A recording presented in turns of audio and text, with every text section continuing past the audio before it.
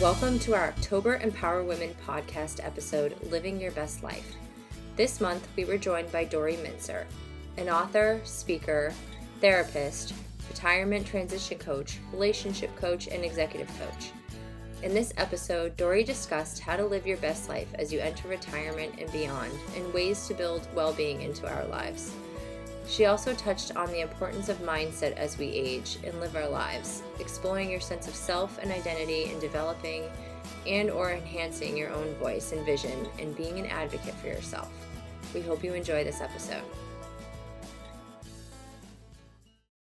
So thank you very much for joining us today. Okay. Well, I'm delighted to be here, and thank you, Glenn, for inviting me. I had interviewed Glenn on a monthly webinar program that I've had now for the past 10 years too. And so what I want to focus on, I'll do a little kind of framework and giving a background that I think might be helpful, and then we can kind of open it up for conversations. I've always been interested in people in life transitions, and the life transitions have been, kind of the different milestones and transitions I've gone through actually during my life. So I've worked with people in terms of career, getting married, partnerships, ending marriages, widowhood, retirement, and many other transitions within it. And I'm going to be talking today some about retirement and about the transition of retirement, because that's really changed a lot now in the 21st century. The little frame I want to give is that there is a paradigm shift that many of you maybe have heard about. But when we're thinking about living your best life, I think it's really helpful to think about it because we're living longer. I know the pandemic maybe has, shifted things a little bit, but we're living so much longer than in prior generations. And so by the time you reach the traditional retirement age of 62 or 65, the likelihood is that you might have 20, 30, or even 40 more years of life. And I always like to also think about kind of retirement and the parallels of active parenting. And some of you, may have a family, some not, but I do think that there are parallels of sort of thinking about maybe working differently or retiring from work, as well as your kids are more launched, or nieces or nephews or whoever, might be important in your life of a younger generation. And it's suddenly, oh my gosh, now what's for me? And I love focusing on the idea that during these bonus years, these extra 20, 30, maybe 40 more years, you really have a chance to reinvent yourself. So it's sort of turning this concept of retirement a bit on its head. And people don't even like the term anymore, but it's the term we know. But I think it's helpful to think about reinvention, relaunching, rethinking what's important to you. And I focus on it's a time to learn, grow, and evolve. And for me, well-being and learning, growing, and evolving is part of living your best life. So that's what our focus is going to be on today. So the bonus years, they really are special. It used to be thought that, when we're younger, we learn, and then we either maybe have a family or we work. And by the time we're, 60, 62, 65, we're at the top of our game.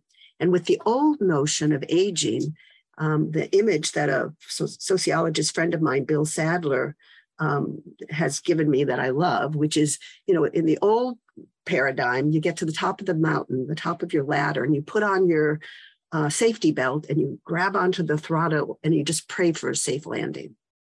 Now, however, with these bonus years, if you look out, there's a vast horizon out there of a lot of hills and valleys. It doesn't mean, everything's going to, work well. Many people live with multiple chronic illnesses or terminal illnesses, but attitude and mindset make such a difference, developing resilience, recognizing that we've learned over the years a lot from the experiences that we've had.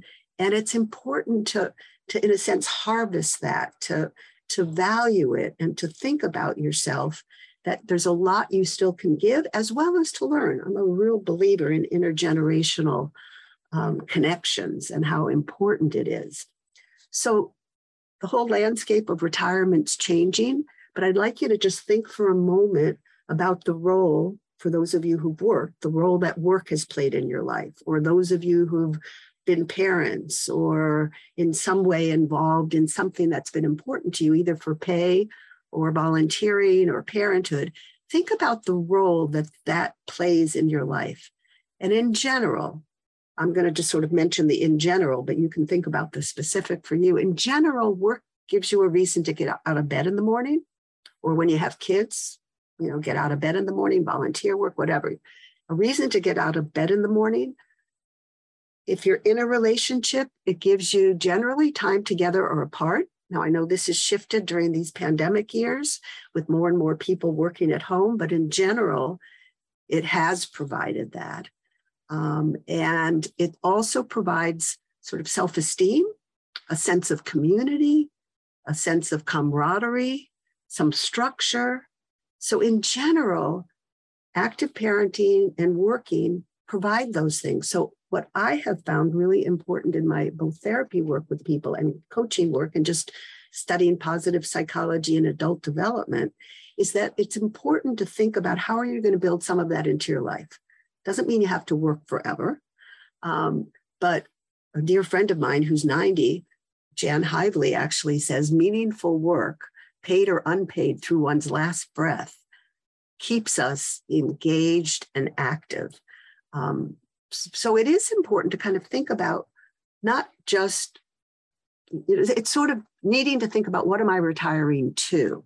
So retirement is no longer a destination. When kids get launched, you're still a parent. You still will have some identity of whatever it is that you've done, but it becomes important, I think, to think about who else are you? You're not just your work. You're not just a parent.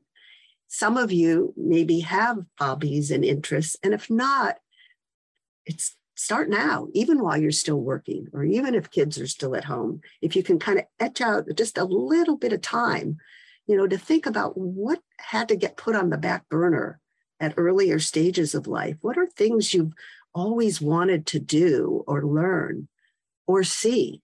I know travel has, sort of been much more complicated during these pandemic years.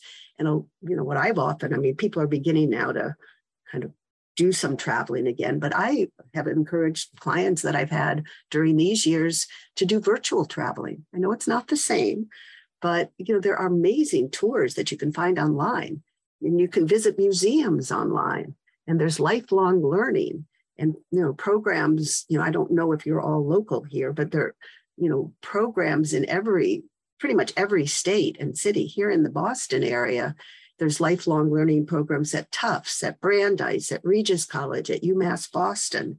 And the Osher lifelong learning programs are funded by Bernard Osher, and he's funded them around the country, but there are many others, and adult education. But part of living your best life is learning and stimulating your mind and your body. So sort of the part to keep in mind is retirement is a transition. It's a journey. It's not really a destination. And so it's important to think about what you're retiring to. And some people like to say what you're retiring with.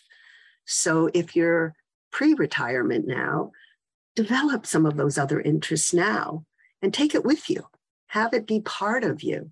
Start maybe volunteering or start taking an art class or literature, make overtures and connect to a lifelong learning program. You can take classes, and it's also a way of developing community because most of them have kind of a lunch and learn program also. But let me, before I go further, just mention a little bit about transitions. And I'd like you all to just think for a minute about transitions in your life. All transitions have an end, kind of a period of unknown, and a new beginning. So think about either the stories about you starting school or, when you started work or in a relationship, a breakup of a relationship. Just think about transitions for you. Do you have more trouble with the end, that period of unknown? Some people also call that the messy middle, or the new beginning. Do you have trouble with all of it, none of it? I think it's helpful to think about it because that will help you know a little about how you're going to approach this next stage of life. There's no way for there not to be some ending, because you need to kind of make space and give up something, whether it be working or working full time or, kids leaving. You need to make space for some other things in order to move ahead. And I think retirement, it's sort of interesting. People don't necessarily think that there should be loss and grief in relation to leaving a job, but it's a loss, just like other losses. Again, what I mentioned about what the role you have with work, or if you become empty nest, there's that loss of the community, the loss of sort of maybe feeling like you're needed, that you have community. So again, it's important to think about, how do you want to deal with that loss? It's often called disenfranchised grief, but it's a form of grief. And think about, is it the ending, the unknown, the new beginning? And that, I think, will help you move ahead. Now, if you think about it, I think we've all been to circus. You can picture the trapeze artist climbing the ladder, holding on to the bar, and then there's sort of a leap of faith. And they fly through the air, hopefully with a safety net, although I know there have been some accidents that happen without safety nets. And then you grab on to that, new bar. And the safety nets in terms of this life stage is social supports, finances, health. All of those are important. And there are many other kinds of social supports, but it's important to think ahead. What's the safety net for you? What's going to help you with the transition? And that's where I think, being able, I always say to people, no matter how much or how little money you have, it's very important to talk to financial planners, and particularly people who have, as I know Glenn does, what's called a holistic approach, which is, it's not the number per se, but it's how you want your money to work for you. How is it going to be, how will it be a good tool to help you have the kind of lifestyle that you want? The other part that I want to add, and then maybe I'll open it for questions before I kind of put more information. Well, there are a few other things I want to say first. But I think it's helpful to think about well-being. I've sort of mentioned it in terms of some of the things I mentioned about work or active parenting. Well-being is a combination of connection, engagement, and purpose and meaning. And I think it's important you might want to even just jot it down. Connection, engagement, purpose, and meaning. In addition, meaningful relationships, positive emotions, and a sense of agency, a sense that, you have some impact, kind of a legacy. We live our legacy every day, and just the way we interact with people, the way we smile. Legacy doesn't have to be monetary. It's sort of can just be part of who you are, and how you want to be remembered. But again, keep in mind connection, engagement, and purpose and meaning. And that's tied into what I was saying just a little bit earlier. If you're not working, or if you want to work in a different way, really think intentionally and consciously, how will you build connection, engagement, and purpose and meaning into your life? How will you build joy into your life? How will you build some happiness in your life? How aware are you of what some of your character strengths are? There's a website that I like. It's Marty Seligman, who's been thought of as the kind of father of positive psychology. If you Google authentic happiness, and the website is actually authentichappiness.sas, like Sam, Alice, Sam, .upenn.edu. And you sign in with a username and a password, and you can scroll down, and there's some free questionnaires. Many of them are kind of fun to take, but the one in particular that I think is helpful is called VIA, or Values in Action, Signature Strengths. I encourage people to take that, because if you're still working, you may even want to think about, are you using your strengths? Are there ways that it will help you enjoy your work more? And if not, be aware of kind of what your strengths are, and that may help direct you a little into how you want to create things in this next stage of life. You get the top 5, and I think there's a place you can still ask for, all 24 of the strengths. For some people, it's just confirmation of what you know. But I've had many people where it's been this kind of aha experience, like, I really hadn't been aware that that's really strength. That's really important to me. I want to make sure I use that strength. And it's part of, kind of helping yourself feel good about yourself. There are shifts that happen in midlife. Sometimes it happens to me too. I look in the mirror and I say, who are you? Or if you're in a relationship, who are we? What's it all about? Normal kind of things. I'm not such a believer that there have to be midlife crises, although they do exist for some people, but I do think there are these shifts that happen in us. Our definition of success often changes. I don't know that we're ever immune from how people evaluate us, but I think as we get older, there's a shift in what's called locus of control. We tend to really rely more on our own sense of, this is a job well done, or I could have done better or differently. So this definition of success begins to change. And there's a shift kind of more inward. There's a book that I really love to recommend to people. It's called The Inner Work of Age, Shifting from Role to Soul by Connie Zweig, Zweig. Because I think there are these shifts. It's not an all or none, but it's not unusual that, people may be looking more inward in terms of spiritual, kind of direction. For some, it could be religion, institutional religion. For others, it's more of a sort of a spiritual orientation of trying to make sense of the world. And the other point I like to mention to people is research. Research says by the time we're 65, it's 30% genetics, which, if you have some genetic issues, that is significant. 30% genetics, 70% things you can have some control over. Nutrition, exercising your body and brain, spirituality, meaningful relationships, and again, the connection, engagement, and purpose and meaning. So, it's important to think that there are these aspects we can control. And in addition, if you happen, to have the genetic things you have to deal with or illnesses, attitude and mindset really makes a difference on how people cope.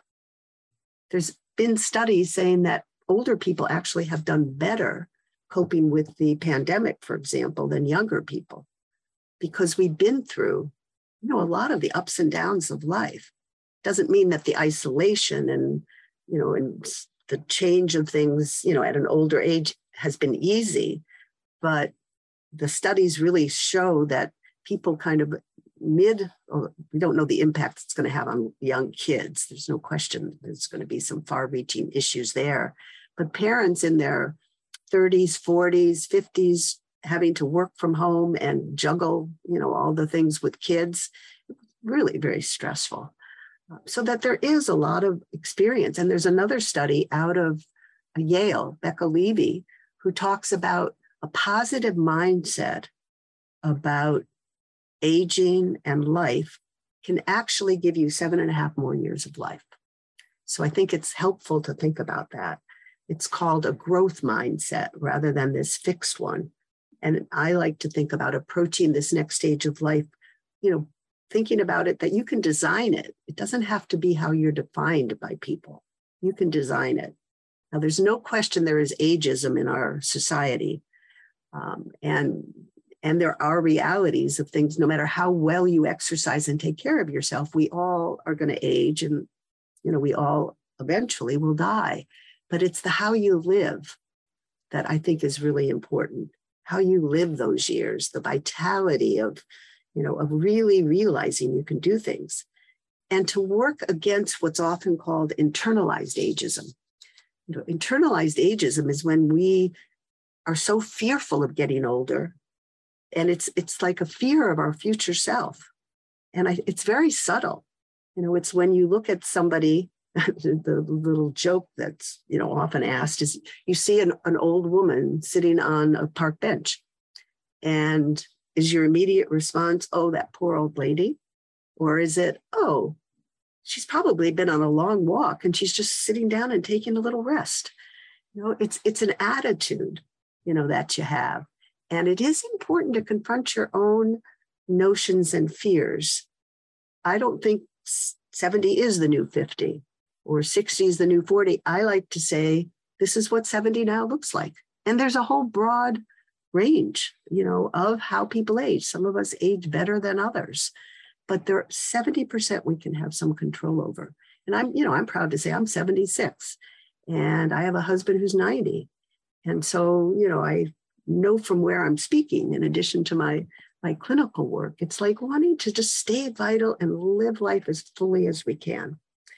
I'm going to end this section just with a little quote that I like. Mary Oliver, some of you may know her poetry. She died within the last year and a half, maybe 2 years. I've lost track of time. One of her poems, one of the parts that I love is she has a quote, "Tell me, what is it that you plan to do with your one precious wild life?" It is what we have. And so, we can embrace it and really think about living our life fully in our best life. Or again, we can kind of sit there waiting to expire, which, I don't really recommend. So, it's wanting to kind of learn, grow, evolve, and keep learning and growing involved. So I'm going to stop at this point. I have more to say, but I want to open it up if there are thoughts, questions, examples of things any of you want to share. I think I liked how you gave the example of it's a transition. So, and the word retirement is like this old word. I think, and I personally see it. My husband, who's 55 years old, decided to leave his job, and he calls it retirement. But the purpose was he has many other responsibilities with taking care of parents and our children while, I'm still working. So it's almost really like a reframing conversation for him personally, and at some points in his day, he feels a little, I think, I don't know what the word is, but he will pause and feel like, did I make the right decision? But then I remind him and I say, but you have all this other stuff that's so important now. And it really is a transition for him to he was so identified with everything he did, got up every morning and did the same thing for so many years. And now it's just relearning that there's other things he needs to be doing now or wants to be doing now. Mm-hmm. It's a great example. Yeah. I think the transition framework is so helpful because it really just helps you realize that it is a journey. It's not just a one thing and it's decided. And, many people say, there can be, and there are different phases to retirement. There's can be the honeymoon phase where you're just, really delighted not to be working. What I often find is that after a year or two, if people haven't thought ahead, after a year or two, I find people begin to say something's missing and I don't know what it is. And often it is maybe not having the connection, engagement, purpose, and meaning. People say there's just so much golf you can play, and traveling is, over these last few years has gone, again, with the pandemic a bit by the wayside. But it's really an opportunity to think about what do you still want to do? Another frame that I like to use, and actually the title of a book I co-authored is called The Couples Retirement Puzzle, 10 Must-Have Conversations for Creating an Amazing New Life Together. Although we wrote it for couples, it's actually helpful for individuals also because most individuals have somebody important in their life. It could be an adult child, it could be a friend, it could be a sibling. So, these are important conversations to have with whoever's part of your life. And I like the concept of puzzle because it's a noun and a verb. So you have to puzzle it out. You've got to think about it. And these puzzle pieces are all different sizes. They're not going to fit together like a jigsaw puzzle, but they impact each other. And I think I mentioned, toward the beginning that finances and health and wellness are two of the biggest puzzle pieces because they impact so many other things and other choices in our life. And, that idea of having finances so you have lifestyle options, but also health and how you deal with health is so important. I mean, health may be why you end up retiring when you do.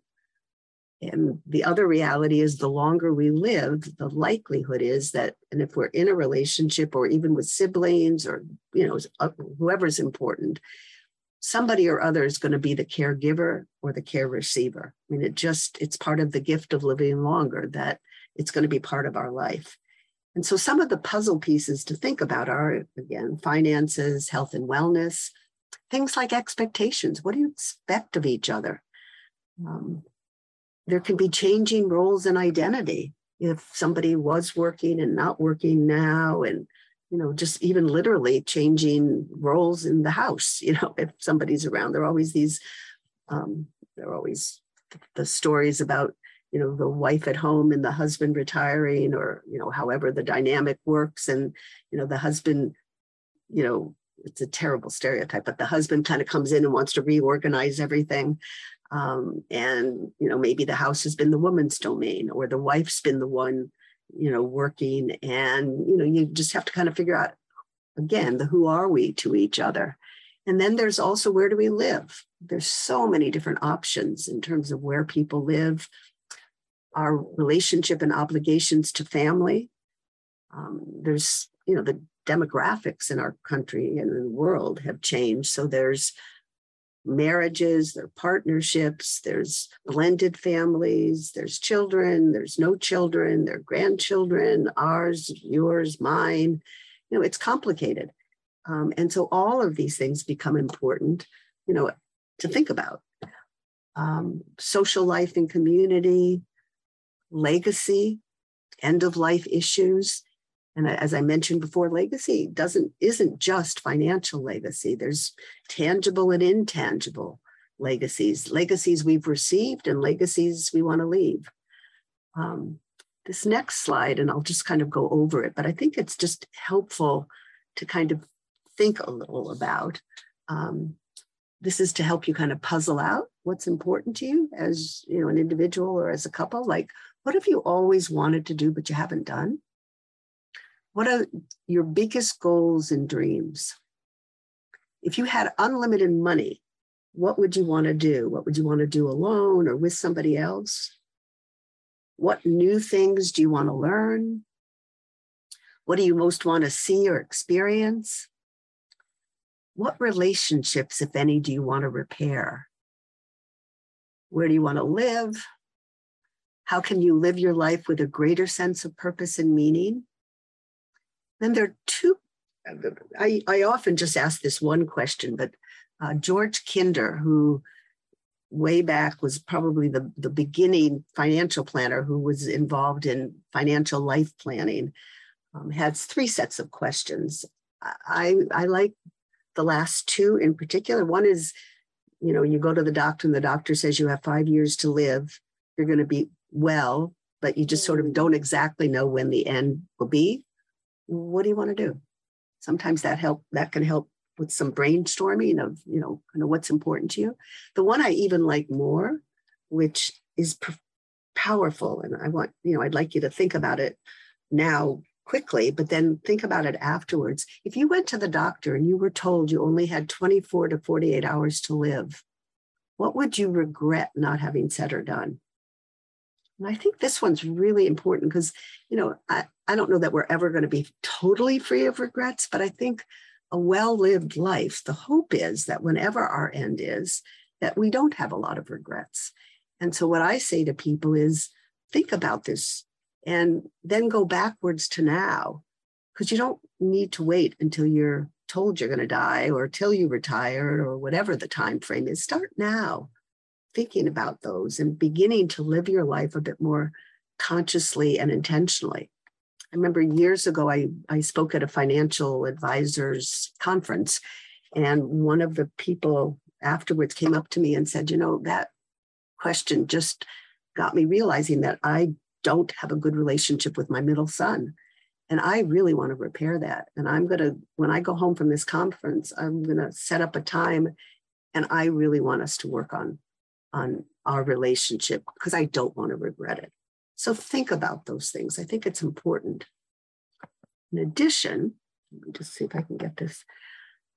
Other things to think about in terms of trying to create your kind of best life. What are 10 things that make you happy? And it's helpful to also think about,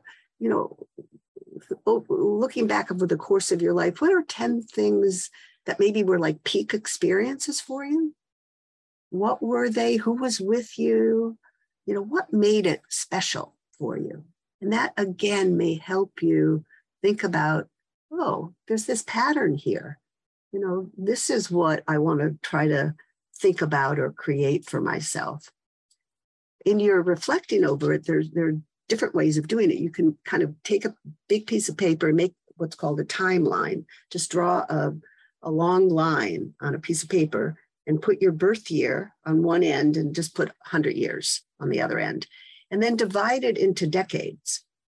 And I think there are a lot of different ways of doing this. I like a combination of things. I usually recommend that people put decade by decade, what were the world events that really impacted you? Who were the important people in your life? What were some important events that shaped your life? It helps you in this kind of reflection of really appreciating a life lived, the ups and downs, the good stuff and the bad stuff, because there's always the good, bad, and the ugly in any of our lives. Things we wished we had done different, kind of the road not taken, but things that you have done and accomplished it. I think the self-reflection helps us as we get older to really value the wisdom and perspective that we have. We can't change events in the past, but we can change the meaning that they give us. We can change the stories we tell ourselves. And there are some stories that really hinder us. If the past events lead you to feeling always like you're the victim, that can get in your way, and often being able to, it's like recognizing the impact something's had, but what are ways to reframe it that you're not the victim? What are ways to be able to, move forward in a different way? Another book that I love, and he's not a clinician, but it parallels the way I've been working, over the years with people. It's a book by Bruce Feiler, Feiler. It's called Life is in the Transitions, Mastering Change at Any Age. And I particularly like when he says this same thing, that we can't change the events, but we can change the meaning we give them. And we can create new stories and become sort of heroes in our own life. He also, the other part I like in his book is he talks about the disruptors, that we experience, and the impact of what he calls a life quake, sort of like an earthquake, but it's a life quake. And some of us have had really major life quakes. And much of the book is, how do people transition out of that? How does it become transformative so that we're not done in by the life quakes? And he has great stories in it, of people who really, nobody asks for certain things to happen, but if you're able to find meaning in it and sort of allow yourself to move forward. And it's dealing with, often grief and loss. And, he talks about the messy middle and, the kind of new beginning transformation. I really recommend his book. And then, so as you reflect, what are 3 to 5 things you're proud of and why? What makes you proud of them? Sometimes it's so easy to just focus on negative things, but focus on 3 things or 5 things that you're really proud of and why. Helpful to have that in perspective, particularly if there are times when you're doubting yourself or like, was this the right decision or not? Help yourself believe in yourself. And sometimes we have to kind of coach ourselves and become our own cheerleaders at times, which doesn't mean being Pollyanna, but it means, I like the term optimistic realism, being able to be realistic, but being optimistic at the same time. And then if you're thinking about, leaving work, retiring, what would be 5 losses? What are things you're going to miss that you have to leave behind in order to open space to go forward? or even, the end of the stage of active parenting. What are things you're going to lose? But then also, what are 5 gains, things you're looking forward to? I think just being able to kind of frame it that way is really helpful, to let yourself kind of think about those things. I'm going to just go to this other. And it's part like a new identity that people can develop is thinking about yourself as an elder. I personally see myself as an elder. There's an organization that I also like. It's called Saging International, SAGE-ING International. It's free to join, and they have some really good programs. And their programs tend to be on this more spiritual side of kind of the harvesting your wisdom and reflecting on your life. But, this stage of life is often wanting to give back, living with purpose, leaving a legacy. If you have more time, writing a memoir, having either kids, grandchildren, nieces, nephews, neighbors, have them, record you, talking about your life. Oral history and a video history is just wonderful, and it's part of a legacy. So there's so many ways to kind of deal with this stage of life. So I'm going to open it for questions, and then I'm going to end with, I'm going to give you the poem first, and then I can turn this off, and then we can just have questions. So just close your eyes for a minute, all of you. Just take a breath in through your nose, hold it for 4 or 5 seconds, and then exhale through your mouth. And take another deep breath. And as you exhale, just silently to yourself, just say, relax, be present,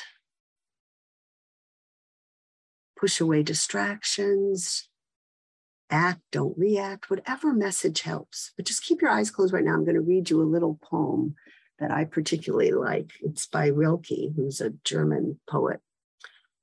Be patient toward all that is unresolved in your heart.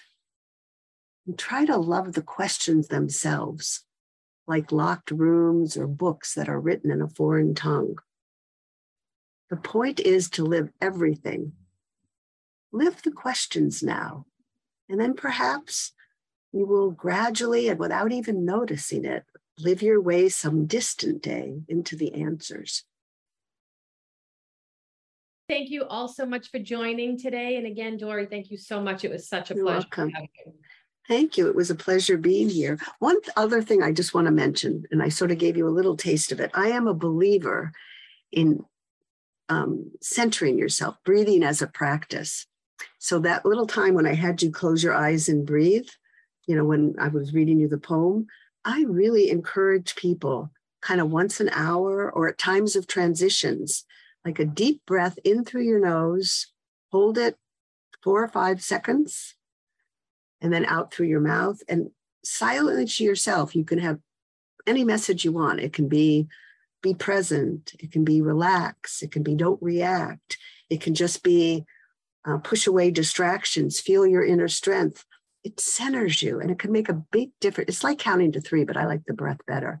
And it can become an important practice that just helps deal with stuff. It helps in building resilience to just center yourself. So you're not just reacting to everything that's going on around you, but deciding how you want to respond and if you want to respond. And it just centers you. I just wanted to add that little takeaway. Thank you. Thank you very much. Welcome. Have a great day, everyone. We hope you enjoyed this episode. To listen to past podcast episodes and to see our calendar of upcoming events, visit our website, empower-women.com. You are also invited to join us on November 8th for our next event, Managing Your Finances with Lexington's own Carrie Luria.